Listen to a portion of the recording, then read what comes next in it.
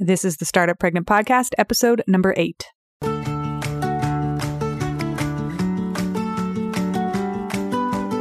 Today, I get to interview somebody I have long been a fan of and who I met a number of years ago, Kate Northrup. Her tirelessness in building projects bigger than her and doing it from a place of core power and central energy is something I always feel magnetized and energized by. Whenever I speak with her, I leave feeling more alive. Today is no exception. In today's episode, we cover a lot, and perhaps my favorite line from this particular show is this. Our culture has a pink cotton candy filter on parenting and especially on motherhood. And I just wish we were a little more honest, that we were willing to be a little bit grittier. That's from Kate. That covers what we talk about in today's show. So I'll let that be our lead-in. Here we go. Welcome to the Startup Pregnant Podcast, where we talk to creative leaders about what it means to be an entrepreneur and a parent. I'm your host, Sarah K. Peck. This episode is brought to you by our amazing friends at Taskerly Virtual Assistants. They are a virtual assistant godsend to anybody who is a busy lady. And if there's one thing I know, parents and entrepreneurs are pretty busy. If you are curious, head to taskerly.co/pregnant and apply to work with them. As a bonus for being a Startup Pregnant listener, you get 10% off of your first 3 months. And stick around at the end of the show because I'll tell you a little bit more about how they work and how to best use them. As always, hit subscribe wherever you listen to podcasts. And if you have a minute to leave us a review, we would love that. If you need any of the show notes from the show, head to startuppregnant.com. All right, let's get started. All right, today we have Kate Northrup. She is an entrepreneur, a best-selling author, an activist, and an amazing community builder. One of the things I love is she calls herself a professional freedom seeker, a phrase I just adore. And she's one of these online voices I read all the time. She has a podcast she co-hosts with her husband called The Kate and Mike Show. She's known for building an amazing network marketing organization, and she's currently growing this amazing community of entrepreneurial women and mothers. It's called Origin, and she talks about creating financial freedom in your life, doing less to get more in your business. And recently, something that I've watched her do that gives me kind of tingles and shivers when I watch is she's speaking up more and more about using your voice in uncomfortable conversations. So with that, Kate, I'm so glad to have you here. Thank you. I'm so happy to be here. So first things first, can you tell me just a little bit about your morning? It's the morning. What's your morning routine look like? Well, I have a 2-year-old, so there's not I can't, I don't know, the whole morning routine question, just I get very triggered by it because so many of the people who, celebrate the importance of morning routines do not have children. And so I always I'm like, yeah. So, but I know you do. So I know you get it. And no, I mean today. Let's not go global, right? Just today. Right. What time did you wake up today? Perfect. Well, I did not wake up until 7:45 today, which is dreamy. I will say huge shout out to my amazing husband, Mike. He's an early riser and he will generally get up with our daughter, and then I do the bedtime thing. So he does the morning thing, I do the bedtime thing. So I got up at 7:45. I rushed out the door, helped Penelope a little bit get her shoes on and her lunch in her bag and out the door with Mike. And then I stopped for an iced coffee and a breakfast sandwich, which I ate in the car on the way to a doctor's appointment. And now I'm here. That is exactly perfect. Thank you. Yeah, the global morning routines thing, it's like this ideal. And then I just feel so guilty when I put myself up against it because every morning is different. Like today, woke up at 6:04. Okay, Leo's awake. Let's go. Yep. Exactly. Yeah. Exactly. Well, that's nice to know. You got your coffee, you went to the doctor, you're back.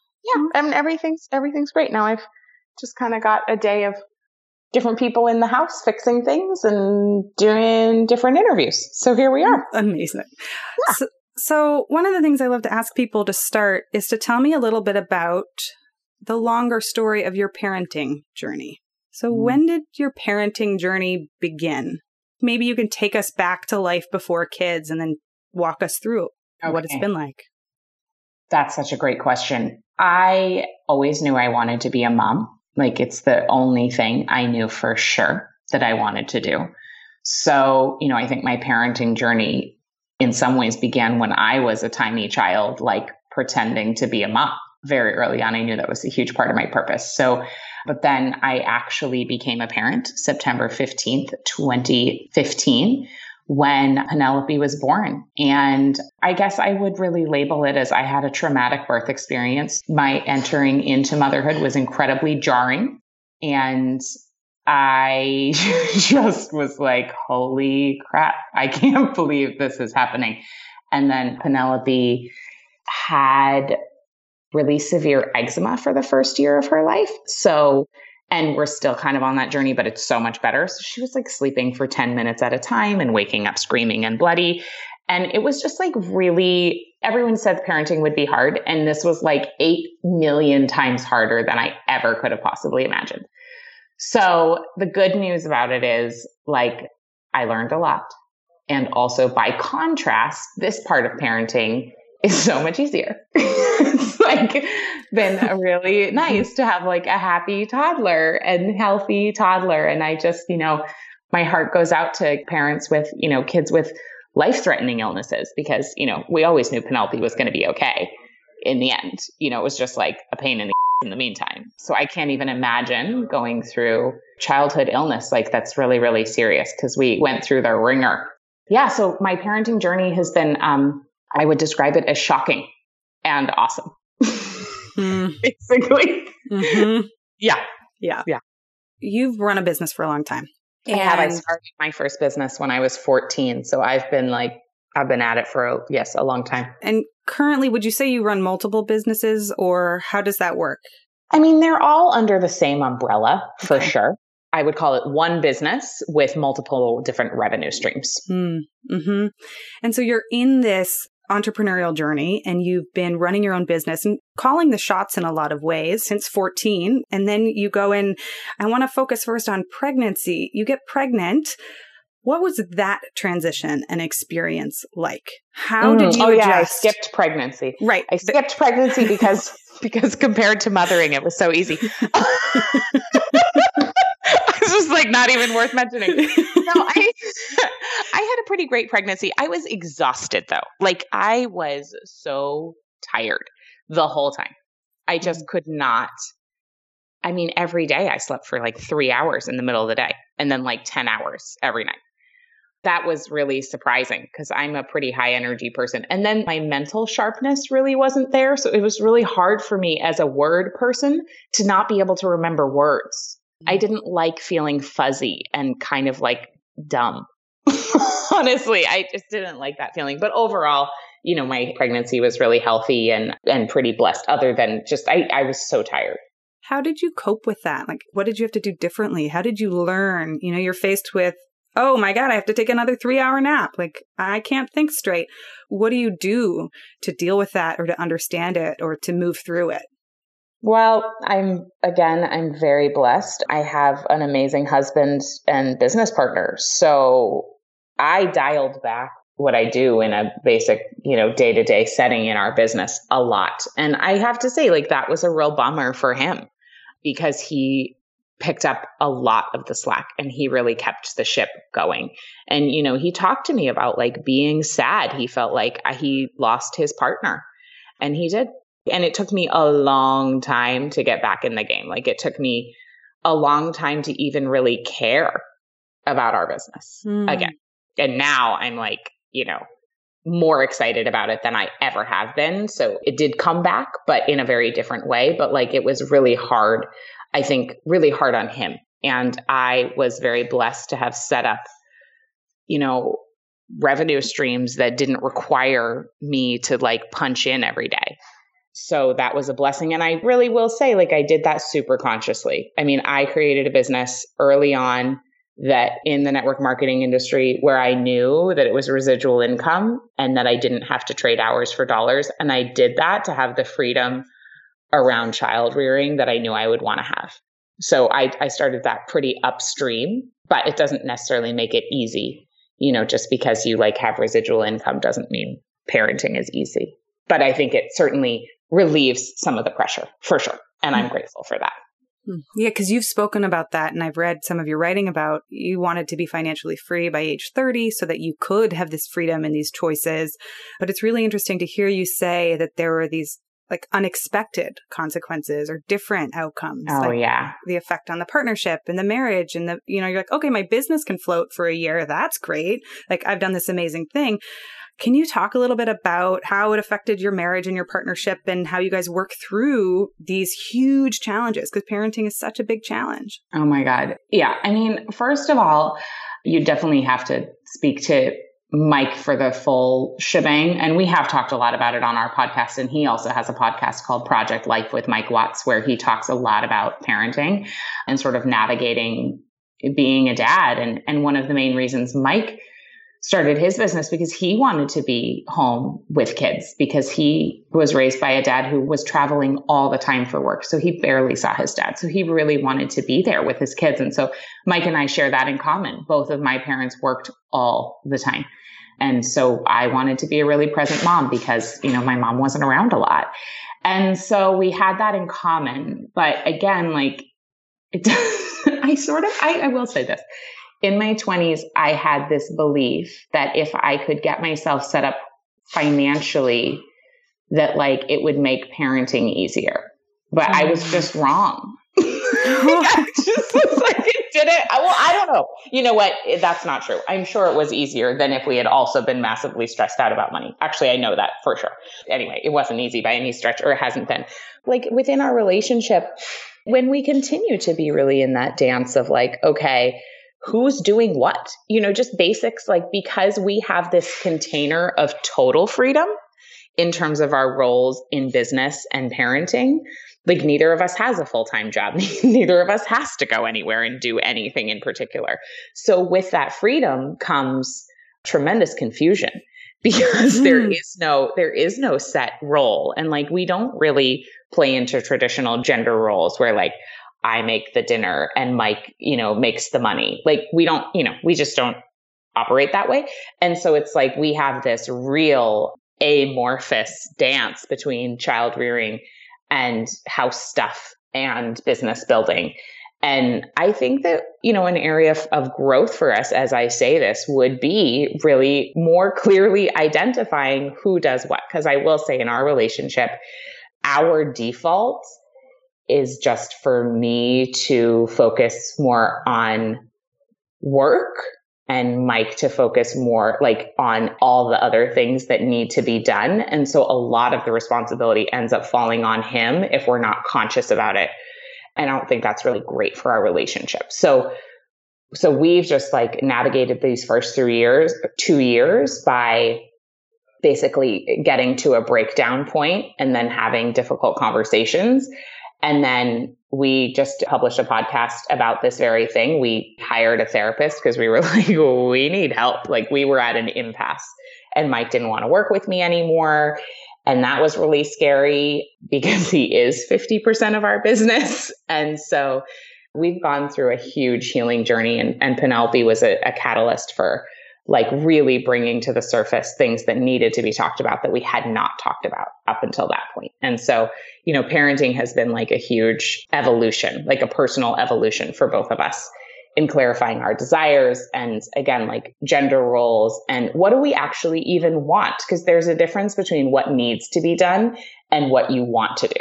And a lot of times with parenting, you just do what needs to be done, obviously, because you're keeping this person alive. And there are plenty of things about parenting that you don't feel like doing, but you just do. But with the two of us, it's really navigating, okay, we are sort of this ideal scenario of, okay, we make our own hours, we make our own money, we have this total freedom, we both can do whatever we want. But then what does that actually look like consciously? Freedom does not necessarily mean it's going to be easy. In many ways, having a life without clear boundaries makes things more difficult because there are so many more decisions to be made. Wow. That phrase you just said, freedom does not necessarily make things more easy. it's wild and it's true. And it's so hard because it's this paradox, right? We chase freedom and we want it. And then on the other side, what is it? Right. So I want to ask you more about this kind of co-parenting, co-business, co-partnership, all of it. You speak openly, and I was just listening to the podcast that you mentioned about talking with Mike and all of these challenges that you've been through and how you address them. And one thing that's really fascinating to me is that you guys are explicitly partners in business, partners in life, and partners romantically and in this marriage. How does that work?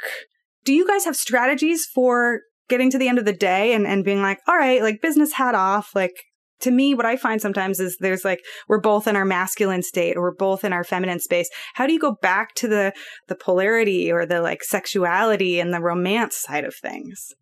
Yeah, that's such a good question. I mean, this is an area where we have been challenged for sure. Oddly, it was actually more challenging before we had a kid. The great thing about having a kid, which is surprising, but the great thing about having a kid is like when Penelope comes home from daycare, like business is over for the most part. And we're a family. Like it's a very clear boundary. Whereas before business just was everywhere. Like it never stopped. And so there are a couple things that we have in place that I think really serve us. We do not do anything perfectly, but like this has been really helpful. Number one, we have a shared Google Calendar. So Mike can see my full calendar and I see his full calendar. And if there's something that I am needing him to be present for, I still send him a calendar invite. So then he knows like, okay, I'm not only just seeing that event on Kate's calendar, I also need to be present for it and vice versa. So that has been huge because then we don't get into the daily logistics of like, well, you didn't tell me you needed to be XYZ place, like, and that I needed to pick up Penelope. You can see it right there on the calendar. But we also have a backup plan, which is that on Sunday nights or Monday mornings, we go through the week ahead and we just literally go through day by day. Okay, well, you have a doctor's appointment on Wednesday, so I'll take Penelope. Or, oh, we have theater tickets on Wednesday night. Is somebody who's babysitting? Or like, oh, shoot, there's going to be 45 minutes where we have no childcare between when you have to leave and when I have to leave. Like, okay, can your mom come by? You know, so we just kind of like try to duct tape the week together so that there aren't any gaping holes and that we've pre-paved everything. And it helps us prevent those moments of like, well, you didn't tell me, right? So we just like try to over communicate about scheduling because I don't want our fights to be about logistics. I want to fight about something real, not like who's picking up our kid at daycare. Because that's so easily preventable. So I can't say it prevents those mishaps, 100% of the time, but probably like 95% of the time, the shared calendar and the weekly schedule meeting saves us. And then we also have, as part of our weekly schedule meeting, we have time set aside where we record a podcast and we have our money dates. So we transfer a certain amount of money into our savings, into our needs account, into our wants account, and into our taxes account. And we do those transfers manually each week because Mike and I both have avoider money personalities. So if we don't like show up and actually pay attention, we'll both just space out. So we do that, which is really helpful. And then we try to also include in that meeting, it gets really thrown off when we travel, but we try to also include in that meeting just like a check-in, just like, how are you? What's going on? I will say that gets cut short more often than not. That was not really the question that you asked, but that's sort of like how we handle our, but really our useful. life logistically. But then the romance piece of it, like we go on date nights. I have a lot of friends who really struggle with leaving their kid with a babysitter and like going away for a night. I don't struggle with that because I think we just have an independent kid. And I was raised by a mother who was away so much. And I turned out great. So I was just like, well, if Penelope is with somebody else one night a month, like she's going to be fine. So pretty early on, we started, I think I had my first night away from her by myself when she was like 8 months old. And then I think we took our first night overnight together. I don't know, maybe when she was 10 months or so. And then we've done like as many as 5 nights away alone together. And she stayed with Mike's parents. And we went to London this past June and we did no business. And it was just the two of us. And Mike had surprised me with tickets to go see Adele. And it was like the most romantic trip of my life. Like it was so cool to be Like, oh my God, I'm here. Like, I'm with this man. I'm with my husband and I love him so much. And it was the most like juicy, romantic 5 days of my life. It just was so cool to be like, wow, here we are with a toddler and we can be this attracted to each other and this in love. And it was so cool to see that was right below the surface. And it didn't take that much to find it. So I'm a huge believer in spending time by yourself away from your kid. I love spending time with my kid. Obviously, I think that's a given. But I just like want to give women permission to leave their child with somebody else. Because I will also say there's a really interesting study published by Rebecca Langer from Harvard. And she did this study where she looked at immune systems, our immune systems, and the people who connect with multiple different groups of people, like who belong to different groups of people, and they connect with several different ones of them during the week. So it could be a reading group. It could be, a workout class. It could be ladies who lunch. It could be, I don't know what group, volunteering, whatever groups of people you're part of. The people who connected, who had the most diverse, different social groups, had higher immune systems than those who did not belong to different groups, who did not feel that sense of I belong in multiple places. And I want for my kid to know she is safe on the planet with people who are not me. Because I think it's so important for her immune system. And it's just so important for that sense of like, I can go out in the world and I am safe. Like it's so critical. And so I want her to have that. So knowing that she can be with her grandparents, she can be with my mom, she can be with a babysitter, she can be with a friend. Like I want her to know she's okay in multiple situations and that I am not her source of safety. That is so interesting that you say that, because the like kind of overarching model in the American culture has been this winnowing down into this perfect nuclear family with two parents. Well, what? That is so brutal. But it's so, yeah, exactly. It's just like, it's so hard. And it's not the way it's meant to be. It is not supposed to be that way. Not at all. And it's so interesting to watch because I think we're at a moment right now in our culture and in this time period where like the pressure is literally breaking people, especially parents, especially when we've added the complexity of now it's overarching. You have to be a 2-income household and both parents work, which none of these things on their own is necessarily bad. It's just this like collision of what is like the movie Tomorrow something or other where there's like a hurricane and polar ice caps melting and something else is coming. And it's like, of course nobody survives that, right? Like, why don't we all have like postpartum depression? Because duh. Yeah. So anyways, that's not a question. It's just like so amazing what you said. And I'm curious, what do you think? Like, where do we go from here? What do women need? What do parents need? What does our culture need? No small questions. Oh my God. I mean, I don't know. I'll say that. But here's what I think. This is one of the reasons that I love to teach women about entrepreneurship, because I do believe that our government and companies need to be more supportive of families. However, I do not want to wait around for them to get a clue. I would much rather like hand the women tools to do this themselves while also petitioning and donating money and showing up and, and calling their legislators. Those things are all important. And I just don't want to wait for somebody in Washington to think it's a good idea to support me and my family in our health and well-being, because I think it's going to take them a while. I do think being entrepreneurial within your business or within your job, whatever that may look like. Like you don't have to own your own business in order to be entrepreneurial. We can be innovative and we can come up with creative solutions.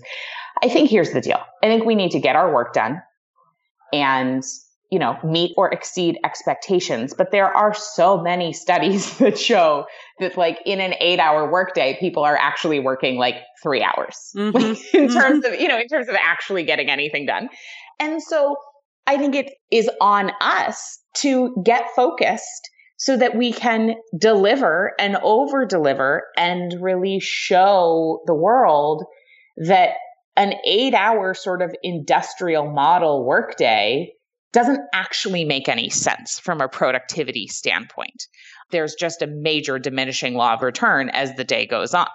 So there's that. So being entrepreneurial meaning getting the work done and not like being so focused on how many hours you put in, but instead, what are the results that you're getting? Like that's my whole philosophy of doing less is how can I get the same results with as little effort as possible so that I have extra resources to be with my kid or to take care of my body or to like do something I love, you know? It's because we only have so much energy. And as parents, I don't know, I find I have less energy than I did before. And so it's precious, you know, and I don't want to be wasting it around doing some stupid thing that's like, just like to punch in. Right. You know, so I can prove I showed up and sat at my desk for 8 hours. It's so dumb. It's changing our metrics of what does work look like? What does successful work look like? It's not that we need to lower our expectations. We just need to change our expectations. And I have gotten way more done and made a much bigger impact since becoming a mother than before because I got so focused, you know? So I think that's such a key piece is like knowing one of the things I teach within Origin is the 80-20 rule. So obviously I'm not the first person to talk about this, but it's really like getting serious. What are the 80% of results in your life, in your business? And what are the 20% of actions that have gotten you those results? And there's a really simple exercise you can do to figure this out, which is write down your biggest wins, your biggest career wins in a list, and then write down the activities you do on a daily basis. And then draw a line connecting the activities you do on a daily basis to the ones that resulted in one of the big wins. And it will instantly show you what your 20% is. And then you just need to stop doing the rest of the stuff as much as possible. Amazing. Okay. So there's so many things in here I want to ask you more about. And I want to ask you more about Origin. I have lots of questions about that. I'm going to put a little pin in that. Just first, I want to ask you, you mentioned 3 hours of productivity on average. I feel that so intuitively. I know the research is out there to suggest that there's like 3 or 4 hours of key quality work. And then the rest of it's kind of backsliding into messaging and Facebook checking and browsing or whatever it is that we fill the rest of our time with. What happens for you or what strategies do you have to suggest for when you've completed all the big work? But there, for me, what happens is there's this moment. It's like, I've done the big work. I've written a huge chunk of the book. I've done the recording I need to do. And then it's around noon or 1 o'clock and I feel guilty. Like I should be doing more. Like because the time doesn't match up to the effort. And there's this old model of 8 hours. Like all of a sudden I got to go like crack a whip and get more done. So talk to me about that. How do you deal with that? I really struggle with that. Okay. I mean, I was raised in New England by like Ivy League parents, highly puritanical, highly like, you know, if you don't get up by 6 a.m., like you've wasted the day kind of philosophy. I guess I just like hear that voice in my head of like, you should do more. And sometimes I just do more. Sometimes I do. And I just sit and I'm like, oh my God, I haven't gotten up to pee in 4 hours. Like, why am I torturing myself? Okay. I do that, or like I haven't eaten properly, or I'm dehydrated, or, you know, that. But I feel like at least I'm aware of the voice. I think that always the first step to change is awareness. So knowing that I put this unreasonable pressure on myself despite having gotten the work done. But I also will say what's really helpful for me, and this is not everybody's reality, obviously, because if you work full time in an office, this is not going to apply, but I'll just share my experience and hopefully you can tweak it into whatever will work for you, is I don't work 40 hours a week. So like, I just really only have the time available to do the things that need to be done. And then I don't actually really have the extra time because I also work out during the day when Penelope's gone, or I have her, or, you know, she's not in daycare usually for a full 8 hours. Or when she is, like, I don't know, by the time you grocery shop and eat and work out and whatever, it's like you don't have 8 hours to work. So I basically schedule in other things to trick myself into only having the amount of time necessary to do the task that needs to be done so that I'm not just sitting here with like extra time. I usually just don't have extra time. Yeah, that makes so much sense. There's a law for that, a Parkinson's law, I think, which is that your work will expand to fill the amount of time you've allotted for it. So I just don't leave myself very much time. That's brilliant. That's really brilliant. Okay. So you have created, over the last year, you've created this community of entrepreneurial women and in particular, entrepreneurial mothers. Although it's not just mothers that are in the group, and it's grown and you're leading it. And I know that you've written about how the response has been just overwhelming. Like it's more people than you even knew. Can you tell me about what is Origin, this community, and how did you first come up with the idea for it? So Origin is our collective, our community of entrepreneurial moms or women who consider themselves nurturers and also innovative, because we have plenty of women in the group who either don't have kids or who don't have businesses and are still finding it really helpful. So it's sort of those two things. Are you innovative? Are you wanting to shake up the status quo from a career standpoint? And do you consider yourself a nurturer? Do you care for others? In which case it will apply to you. And really the overarching question that we're living into is, how do we get more results through doing less? Like, is there a way that we can have what we want in life through other means other than just work harder? Because that's what we've all been taught, like that the only way to get what you want is just to work harder and just to put in more hours. But as a woman who cares for others, which is pretty much every woman on the planet, like there aren't just more hours. So that path to success sucks. And it will lead to burnout, and it will lead to disease, and it will lead to adrenal fatigue, and it will lead to not getting what you want because you're just too tired. And so I just thought, there's got to be another way. And, I had read Essentialism by Greg McKeown, which I absolutely love, about really doing less but better. And my experience is my greatest satisfaction has not come ever from doing more. It's come from being really present, doing the things that matter the most.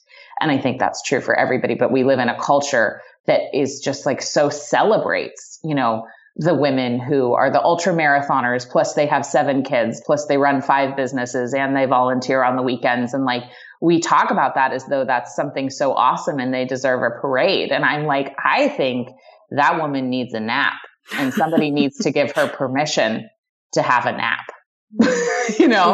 A 2-year nap. Yeah. Let's stop, because I do not believe that life is about getting more done. That's kind of the overarching philosophy. And then we have monthly Maven masterclasses with a woman who I feel like is exemplifying this whole do less philosophy, or is at least, being conscious of it. And then we have monthly trainings and Q&As and then spotlights of somebody in our community who's really rocking it. And then we have a Facebook group that's very super, super active and amazing for women to connect. So when did this idea come to you? So basically what happened is Mike and I were at a wedding last May, so May 2016, and we ran into our friend Stu McLaren, who I've known for years. And Stu is like the world's leading expert on membership sites. And I was just talking to Stu about, life and business. And I was saying, I'm just kind of tired and burned out because we're living in this launch to launch model, which is like, you gear up, you do the big launch of the course or the coaching group or the mastermind or whatever thing you're launching at the time, or the book or whatever. And then you make all this money, and then like you got to do it again. And it just felt very like foot on the gas all the time, and then collapse, and then foot on the gas all the time, and then collapse. Yeah. And he was like, have you thought about doing a membership site? And I said, yeah, I have. But the problem is I don't know what it would be about, because ever since my book came out in 2013, Money, a Love Story, I felt quite clear that while I was proud of my book, I didn't really want to talk about money anymore that much, like a little bit, but not as my full thing. Like I'm not a personal finance person. That's just not my gig. And so I was like, I don't really know what the membership would be about, because I don't really know what my thing is anymore. I felt very lost for about 3.5 years. And so, but I just sort of put a pin in it. And I said, well, I do think a membership site is a great idea. I just don't know what it would be. I'll wait for the idea to come. And then I was writing a blog post called Make Mother Nature Your Financial Planner, where I was like, this will be fun. I'll tell women how to organize their financial action steps, like bookkeeping and like meeting with their financial advisor and all the different things you need to do to take care of your money. I'll teach them how to organize it throughout the month according to their menstrual cycle, where they're most hormonally primed for their brain to do certain activities, or according to the moon or the seasons. So I was like, that'll be really fun. And as I was geeking out on it and researching for this one blog post, it came to me. I said to Mike, I'm going to teach a course for women entrepreneurs to plan out their annual calendar for marketing and everything based on the season cycles. And he was like, why don't you make that your whole membership? And I was like, oh my God, that's genius. So it brought together all of the pieces around spirituality and listening to your body and, you know, women's bodies wisdom that I was raised with from my mom, and then all my entrepreneurial knowledge and experience. It was like the perfect melding of all the things. And then Stu, when we went to meet with him about this, was like, you should make it specifically for mothers. And while I was nervous about being so specific, I also thought it was awesome because it's so easy for me to write to mothers right now, because it's just like, so what I'm in. So I was like, yes, that's great. Okay, let's do it. So that was where the idea came. And then we launched in May, just this past May 2017. Yeah. And tell me about, what is the experience of being in the community? What kinds of conversations are you seeing? Are there any stories or patterns that you're seeing that surprise you about like what questions women are asking? Well, one of the biggest threads that I've been so thrilled, but also surprised with, is how many women are like tracking their cycle for the first time, or if they don't cycle because they're pregnant or breastfeeding or, you know, postmenopausal or have had a hysterectomy. I mean, there's so many reasons you wouldn't cycle, that they are tracking the moon as their cyclical nature, because women, we are cyclical beings. The feminine is cyclical in an incredibly predictable way. So our culture has told us that the problem with the feminine is that it's unpredictable. But the truth is our very nature is incredibly predictable. And we can bank on it, and we can use it to schedule our lives. And we can use it, it's like a superpower, to be able to get more done in less time and get more satisfaction as well. And so what the biggest thread has been, like, how is it that I'm, 45 and no one ever told me this before? Yeah. Or how is it that we didn't learn this in school? Like, this has been happening in my body my entire life, and no one ever told me how to use it. And so that's been the biggest conversation. And so I'm so excited to be teaching mothers this information so they can teach not only their daughters, but also their sons, just so that the next generation, or at least a chunk of them, will have access to this information, not in their 40s, yes. When they have their first period, to be like, oh, hey, did you know that your period is a superpower? Did you know that you're incredibly predictable in this really powerful cyclical way, and that you don't have to have your foot on the gas pedal every day? And in fact, if you take your foot off the gas every now and again, you actually can get way more done in less time. I feel like the giving women the permission to rest has been huge. That another big conversation is wow, I actually am taking a day off for the second day of my period or something. And for the first time, I'm even giving myself permission to do that. And I'm not feeling guilty, Mm-hmm. And then a lot of questions certainly about getting it all in, about how do I do the things I want to do and still show up for my family and still show up for my business? And, I don't think anyone has that one figured out, but at least in Origin, we're giving women this framework to understand at least there's a more optimal time of the month to do certain things. So at least you kind of have an idea where to plug things in. Isn't that so interesting? I think for me, in my experience, when I'm alone or when I'm too separated from people, I'm always craving the answer or the outcome, right? I how do you do this? How do I get all this done? And it's really driven on I'm at A, I want Z, how do I collapse those and get it as fast as possible? Mm-hmm. And then when I'm surrounded by women and it's on and off, you mentioned earlier about being in communities and vibrantly different, diverse communities. Sometimes the therapeutic part for me is just to be in conversation. Yes. Oh my God. So true. Right. And it's I imagine that's the experience that how many women are in this group now? It's 1,000. It's about 1,000. Yeah. So, and then we open up doors again in the fall. So it'll be a lot more. Yeah, in October-ish? In October. Yeah. Yep. Okay. And I'll link to that. But it strikes me that sometimes the being there in community with other women. So what are your next goals for this community? Like, is there a size that feels right to you? Do you know what the next cycle looks like? I actually don't. It's so funny. For as driven as I am, I very rarely have goals. I just like do things and then see what happens. So Mike and I brought a president on to run our company, which is amazing, Licia, and she's such a dream and she's very goal oriented. So now we have goals because Licia has goals, which is great. So I just want women to know what they have. And I just want women to know they're not crazy. I mean, if all this did was for women around the world to say, like, I'm not crazy and I'm not doing it wrong, that's just so healing, because everybody just tells us we're crazy and that we're doing it wrong. And it's not helping anybody. So I just want to be a place to remind women, like, you're doing it right and you're awesome. You don't have to do it all. You don't have to do it all, and you can take a nap, and it doesn't mean you are a less worthy human being. Oh, I'm going to like make a little repeat of that and just push play on that. Distribute it. Be like, it's okay. Yeah, basically origin is just permission to nap.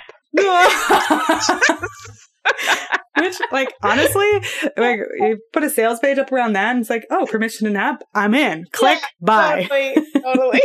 Right? Like, one of the buttons will be like, do you want to skip the webinar? Yes. Yeah. Like, would you rather take a nap? Yeah. Would you rather take a nap? No, but that's the thing. Like, but here's the deal, right? So I ran this thing in January called the Do Less Experiment, and we're going to do it again this January. It's 14 days of little daily experiments in doing less, just to see what will happen. Like, will the world collapse around me? You know, I don't know. Let's see what happens. And I got pushback because we are so programmed to think that the only way to have what we want is to do more.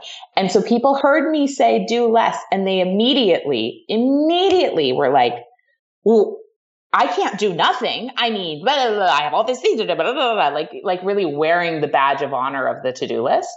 I'm not saying do nothing. I do many things. I probably do too many things. I'm saying just how can we throughout the day find a way to do a little less? Like just a little less. I'm not saying drop everything, because that's not going to work either. It's like just do a little bit less. And how can we achieve the same or better results with less effort? Like, that's the experiment. And so it's been really powerful to see how women are making that happen. And it's like a daily practice for me too. I'm right in it. I'm not coming from the mountaintop being like, I figured this out. Like, let me tell you, I'm right, like, I'm wondering too. Let's all figure this out together. Well, and what you're suggesting in many ways is a culture shift or a paradigm shift. So it's not going to be like, boom, one blog post, one essay, one book, and it's changed. Like, this is huge, deep, ingrained. Like, we were born and people told us we had to do more to achieve and to be worthy and to to have value. And that takes, I think, just so much first conversation and connection around even the idea. So you said something really interesting that I want to switch over to and ask you about. You said we hired Licia, our president. So can you tell me, and you've mentioned it also in some blog posts and in some of your podcasts, you said, there's a quote I have, you said, I will do more to make sure my team is happy sometimes than I will even do for myself. In some ways, it sounds like having a team is like this, maybe I can say, act of self-care in some ways, but how has hiring people to do other parts of your business or to be a complement to you changed your business? Can you talk about that? Oh my God. Well, first of all, it's the first time in my life I've taken my business seriously. I mean, Mike asked me last summer, he was like, do you really think you run a business or do you think you get paid to journal? And I was like, to be honest, I kind of feel like I get paid to journal. So, which is beautiful. I mean, I love that that's been how our business has felt. But now it's like there are real adults who we pay real money so they can feed their kids and pay their mortgage. And now I am really seeing how impactful what we are doing is, and even how much more impactful it can be. Like, I don't feel like I'm playing business anymore. And I can see that that is why Origin is growing. And that's why I'm getting bigger opportunities to speak on, larger stages, not actual stages, but metaphorically speaking. Yeah.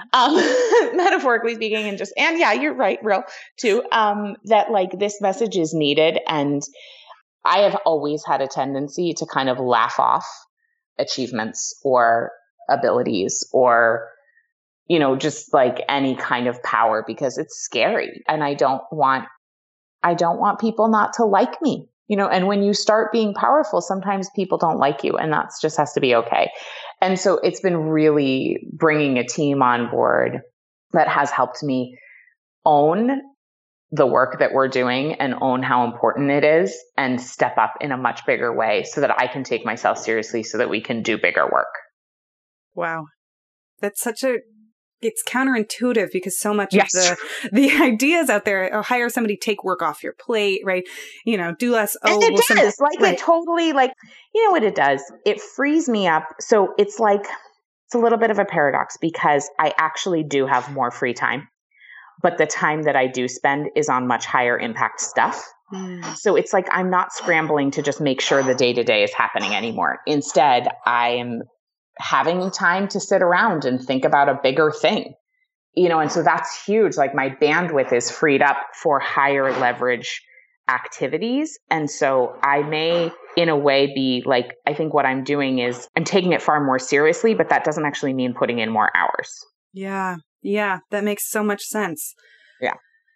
So the last thing I want to ask you is something I mentioned at the top of the episode when I introduced you. And you wrote something that I read today that really struck me. And it was about stepping up in your conversation and speaking about what's uncomfortable or what's different or what needs attention. And in the blog post, it was about privilege. It was about the current state of our political sphere. And it was about being able to opt in and opt out of the conversation. And there's something that just gave me the shivers when I read it. You wrote, healing requires looking our darkness in the eye. And it requires slogging through the mud. It's dirty and it often feels really bad.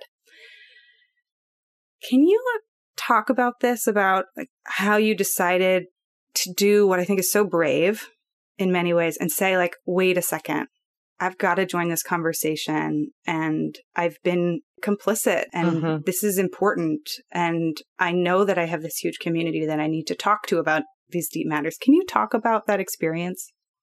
Well, it was just last week. I mean, it's actually rare these days that when a blog goes out of mine that I wrote it just now. I'm very proud of myself. I've gotten quite ahead. I have a backlog of blogs to go out. Because of the team, right? Because of the team, because they're expecting me to, they have to do things to get the blog out. So I have to write it ahead of time so that they're not rushing because it's out of respect for the team. However, this one, current events are current. And so I just was so struck by the conversations going on social media. That's where I get the most of my news, and I'm cool with that. I do that consciously. I was so struck by the conversations around, I will say ever since the election, I've just been brought to a higher level of consciousness, and a fire has been lit within me of okay, my work actually matters. And this is part of the solution. I'm not just getting paid to journal, basically. Right. So bringing on the team has been part of it, but our political situation has been another huge part of it. I'm there is work to be done here. And I can't just sit around and just be like, I'm just in Maine. It doesn't, what I do doesn't matter. What all of us does matters. And so just last week, I felt so compelled, especially by a few pieces, Brene Brown's Facebook Live about why we have to keep talking about Charlottesville. And then this other woman, Wild Mystic Woman, wrote a piece called I Need to Talk to Spiritual White Women. And I was so struck by oh my God, I have been quiet. And it's the same thing. Somebody wrote a comment on my blog today, which really struck me, that sometimes when a friend of yours loses somebody, let's say their mother dies, or I recently had one of my very best friends, her father died. And she said, what's been the most hurtful is the people who haven't reached out and they haven't said anything because they don't know what to say. But it hurts her that they don't say anything because they're so afraid to say the wrong thing. And it is the exact same thing with what's going on the planet, that we're so afraid to say the wrong thing that we say nothing. And that hurts people even more. And so I just was like, you know what? Enough. I'm going to definitely offend somebody. And I'm definitely going to call myself out because I have been one of those people where I'm like, well, it doesn't apply to me. And I don't want to activate the negativity by playing into it. And it's true. Like, I'm not going to be spending hours watching CNN on repeat. Like, that is not helping anybody. But we all need to be paying attention because it's just the same thing in our lives. Like, I had a very traumatic birth experience and a traumatic first year of motherhood, and ignoring that and pretending it didn't happen is not healing. It just makes it fester. It just turns it into disease in my body, as opposed to, writing about it, going to therapy, talking about it, doing whatever needed to happen. And so it's the very same with the trauma and hurt within our culture. We cannot ignore it. It's not just going to go away. We have to look it in the eye and pay attention and do the healing work, which requires paying attention and talking about it. Like, talking about it. And I know people talk a lot about, people are saying, well, I just feel like people are talking about it so much and not taking action. And yes, I believe you have to actually get out there, call your legislature, show up for a protest, donate money. And I'm doing all those things. And I think talking about it is so important. Like, it's critical because talking about it is what changes awareness. It creates awareness and it changes beliefs. It is because other people on the internet decided to talk about it that I was like, holy, I have been living under a rock. Like, it is not okay for me to, just because I can, not pay attention. I am part of the problem. And it is because other people had the bravery to say something that woke me up. So I just decided, if I was asleep, other people definitely were. So I better get on it. And I think, Kate, like, the bravery that it takes, I want to say a couple of things about this. First, it's really hard, right? It's an emotional vulnerability to get up and speak out. Doesn't matter who you are and what your platform is. It's really hard. And sometimes what I see is people speak up and we say, oh, thank you for being so brave. And people are like, that's not brave. It's harder for other people, right? Like, so-and-so has it worse. And it's this like quick response that's the same thing in pregnancy and the same thing in motherhood. Oh, my God. Like, totally. I had like a C-section birth, or I had a this birth. Well, mine was worse. Or like, I had trouble breastfeeding. Well, mine was worse. And it's like, not helpful. I just want to pause and take a breath in there and like publicly admire you for the work it took to make that blog post. Because yes, there are so many other things and all the other people, and we all have to act. And what you did was brave, and what other people are doing is brave. So thank you. Thank you so much. And thank you for calling out the thing that we do around, oh, well, it's not that hard. This other person. Yes, guaranteed there's always somebody who had it worse. But like, that doesn't mean to not acknowledge what you're going through. Like, that actually doesn't help the healing process to say, well, my pain doesn't count. Yeah, exactly. Yeah. Right. Yeah. And also, somebody always will have it worse, which is why we need to talk about it. 1,000%. 1,000%. So related to this is you've mentioned, and I don't remember where, but it's something I think I like glean from your work about the sensitivity of your soul. Like how reading a comment from somebody or getting a really mean email, because people can open their emails and just be like, blah, right? And send you like the worst of their day. And you're like, ooh, you're going through your day and you're like, oh, that was like a firecracker that just came in. And you've mentioned that one of your strengths and one of the beautiful things about you is how permeable and sensitive you are to being able to read other people's emotions and build the things that need to be built. But how do you set up boundaries and blocks and containers to protect yourself without wandering over into the like, I'm just not going to talk about it. I live in Maine. Right. Like, totally. You know what I'm saying? Yes, I totally do. Well, I will say I read all the comments on my blog. I do that myself and I approve them. And sometimes people say nasty things and that's fine. And, I read every single comment on social media and I respond to them myself. And sometimes people say nasty things there, but I do not read all of the emails that come in, but I have somebody who I trust and who I love who does, and who sends me anything that she thinks needs to be seen. And when there is something important that somebody is saying that like is calling out maybe something that I'm missing, I definitely want to know that. I for sure, like if it's just like, you made this mistake in something or you offended, when it's not like, there's such a difference between somebody lovingly saying like, hey, I don't know if you knew, but that thing you said was really hurtful to me or this group of people or whatever. I'm like, oh gosh, thank you so much for telling me, versus, people say mean things that are just not actually helpful. Right. So she sends me the ones that are constructive that I actually do need to know. And if it's just about the person needing to vent, like I don't really need to see that because that's not helping me become more helpful to other people. Yeah. So that's a big boundary that's in place. And I will say I live in a small town in Maine and it's really lovely. I really do love it here. And that's part of my self-care.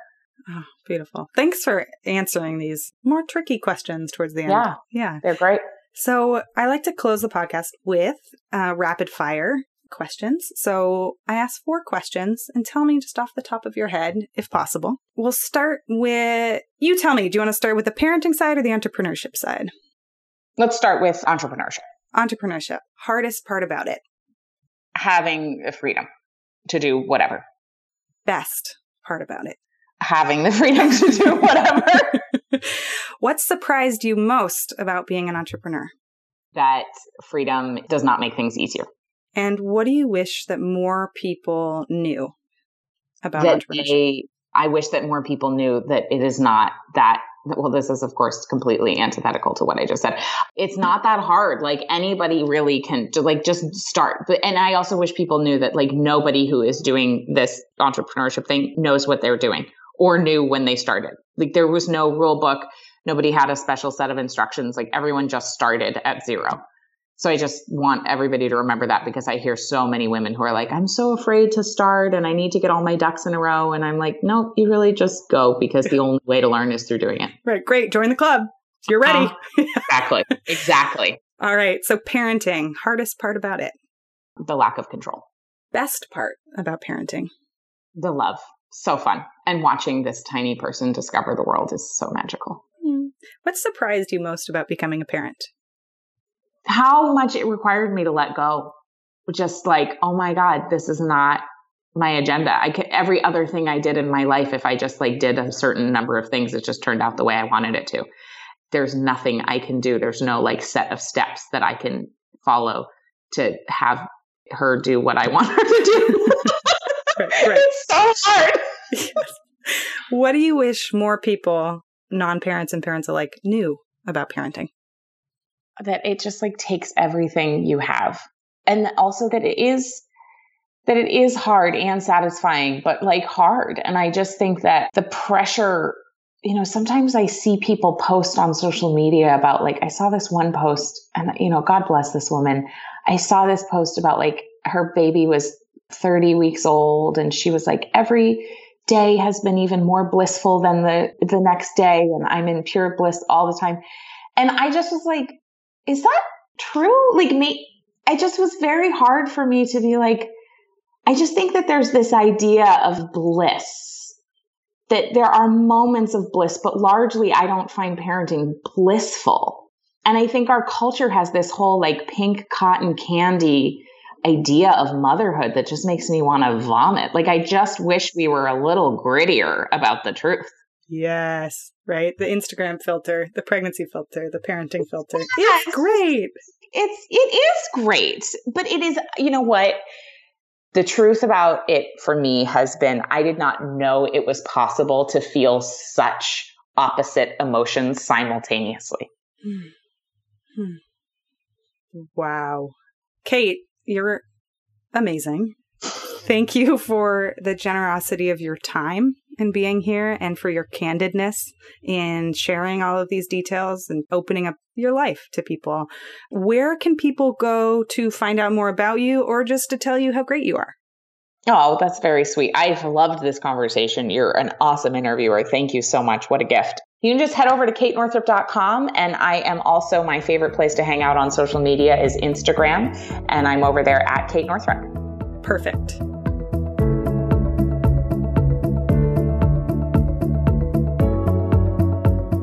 So that's a wrap. What a treat to have Kate Northrup as our guest today. So we talked a little bit on the show about her membership community called Origin Collective. And if you are curious about that, I am an affiliate for the community. It's a community of entrepreneurial women and entrepreneurial mothers.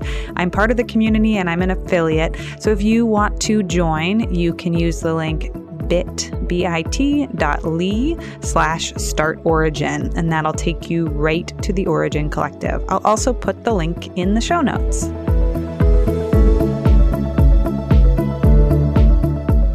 All right, I promised to talk a little bit about using virtual assistants and how to make that a part of your life as an entrepreneur. Taskerly, the sponsor of this episode, is a small team based in the UK, and they work with a ton of clients in the US. What they do is they focus on helping online businesses, entrepreneurs, and startups with their marketing and admin work behind the scenes. So here are some of the things that they do. They do social media scheduling, email marketing, inbox management. They can help with customer service, basic graphic design work. They can moderate Facebook groups. They even help with researching and outlining a ghostwriting if you're working on a big writing project, or if you're running a blog and a podcast, they can help you manage your content calendars. And they've done things like website maintenance and making sure that your website is up to date. All of these things are super important things that online entrepreneurs need nowadays. And I remember the moment when I was so nervous because I wanted to hire somebody and I wasn't quite ready. Taskerly and other virtual assistants can be so helpful because they help you bridge the gap. And you're like, okay, I'm going to start with a few hours a month. Maybe I'll build up to a few hours a week. And once you realize how much it helps to have somebody on your team taking some of the load off, it just changes your life as an entrepreneur. If you're curious, head to taskerly.co/pregnant and apply to work with them. They don't accept everybody, but if you apply and you get accepted because you're a good match, as a bonus for being a Startup Pregnant listener, you will get 10% off of your first 3 months. Thank you so much for listening to this episode of the Startup Pregnant podcast. If you have a question or a comment about the show, head to startuppregnant.com for all of the show notes, episode quotes, and more. We have weekly blog posts and a lot of bonus resources all over at startuppregnant.com. If you want to support the show, the best thing you can do right now is hit subscribe and then leave us a review. And if you'd like to become a sponsor, go to startuppregnant.com/sponsors to find out more. Thank you so much, and I'll see you on the next episode.